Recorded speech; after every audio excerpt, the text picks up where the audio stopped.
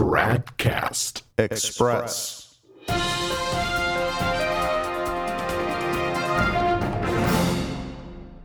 TRADCAST Express, it's Ascension Thursday, May 25th, 2017. Folks, we have some catching up to do. It really is overwhelming to try to keep up with it all. And our next news digest, to be published on our blog soon, will be humongous. Here are some recent news stories from Novus Ordo land that you might have missed. Francis is creating more bogus cardinals. On June 28th, there will be a consistory in the Vatican to bestow the red hat on the following individuals in the Vatican II Church. Jean Zerbo, the Archbishop of Bamako, Mali. Juan Jose Omella, Archbishop of Barcelona, Spain. Anders Arborelius, Bishop of Stockholm, Sweden. Louis-Marie Lingmang, I'm not even going to try that one, Apostolic Vicar of Paksay, Laos. And Gregorio Rosa Chavez, Auxiliary Bishop of San Salvador, El Salvador. Now, the last choice there is particularly interesting because Francis is naming an auxiliary, a cardinal, in an archdiocese where the archbishop himself is not a cardinal. I have to say, though, that I'm really disappointed that Francis hasn't created any cardinals yet in Liechtenstein, Monaco, or Singapore. Go to the peripheries, man. Then, on May 21st, this past Sunday, Francis visited St. Peter Damian Parish on the outskirts of Rome. CruxNow.com has posted an article on it with the title, Pope, Christians without tenderness, respect, are serpents who divide. How have you been doing on that, by the way? I mean, that tenderness thing. If there's a way to be paid a quarter for every time Francis uses the word tenderness, could someone please let me know? I mean, we could fund the entire year's budget for Novus Ordo Watch just on that.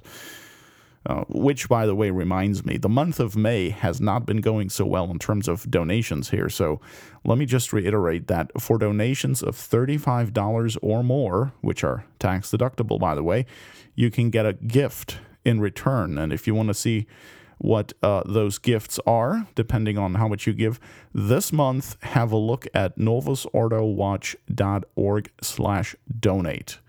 And just to be clear, gift means it's free, okay? All right. Cardinal Burke has called on Francis to consecrate Russia to the Immaculate Heart of Mary.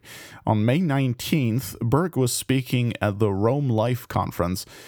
By the way, does anyone know what Burke does when he isn't traveling or giving a conference or doing an interview? In any case, Burke was speaking at a conference sponsored by Voice of the Family, and so this is a big story, of course, in the semi-traditionalist world, because it once again gets everybody excited about Fatima and Burke, and oh, look at all those great conservative prelates we have that we just need to follow to keep the church from collapsing, that kind of thing. Well, I have no idea what planet Mr. Burke is on, but the very idea of Francis fulfilling a request by Our Lady of Fatima is grotesque. I mean, here we're talking about a man who doesn't even believe in the Catholic notion of sin. Francis doesn't believe in Catholicism, period. I mean, Burke just wrote a letter to Francis refuting his false theology in Amoris Laetitia, remember? That's the dubia. So instead of calling on such an apostate as Francis to bring about the conversion of Russia, Burke should be calling for the conversion of Francis. I mean, let's go step by step here.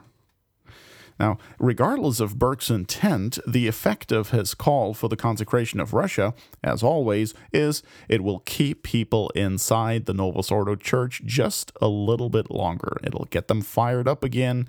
It'll get all their hopes up again about, changing something inside the false church rather than abandoning it and embracing true Roman Catholicism, albeit without a pope, since there currently isn't one. At the same Rome Life Conference, by the way, one of Burke's buddies, Mr. Cardinal Caffarra also gave a talk, and he said that Sister Lucy of Fatima told him in a letter in the 1980s, quote, "A time will come when the decisive battle between the kingdom of Christ and Satan will be over marriage and the family," unquote.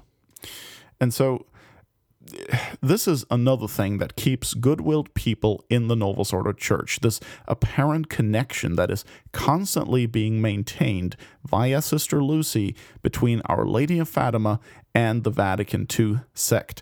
Now, there is plenty of evidence that the woman who claimed to be Sister Lucy of Fatima after 1959 actually is not Sister Lucy, okay? And there's photographic evidence to that effect, though I really don't want to get into all that now.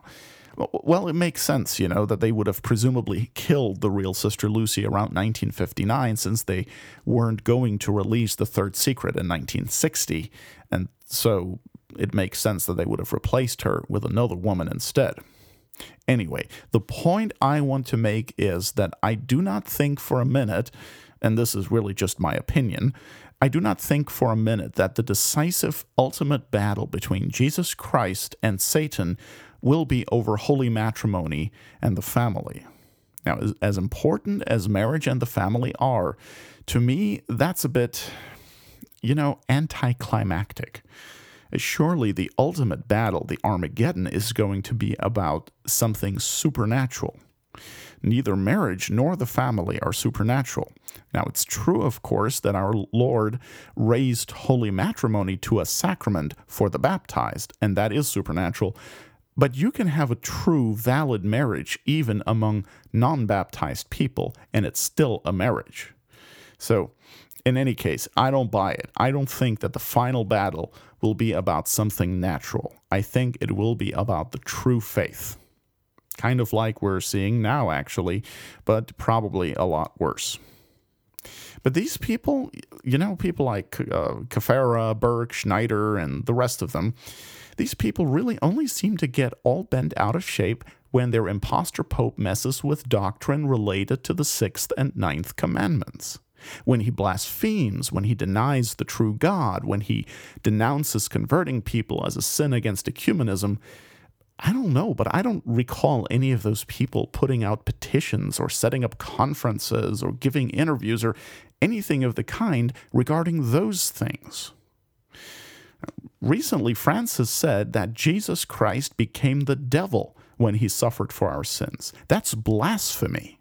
That's heresy. And that's a bit worse than, turning a blind eye to adultery, as bad as that is.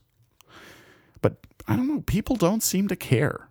In fact, they hold up John Paul II, for example, as the great Orthodox defender of the faith, only because he said that unrepentant adulterers cannot receive the sacraments. And what they don't tell you is that John Paul II also said, for example, in his 1979 encyclical Redemptor Homines No. 6, that the firmness with which members of non-Christian religions cling to their errors is a result of the Holy Ghost operating outside the church. That is blasphemy. That is heresy. But you won't hear about it from Cardinal Burke. TRADCAST Express is a production of Novus Ordo Watch. Check us out at tradcast.org, and if you like what we're doing, please consider making a tax-deductible contribution at novusordowatch.org/donate.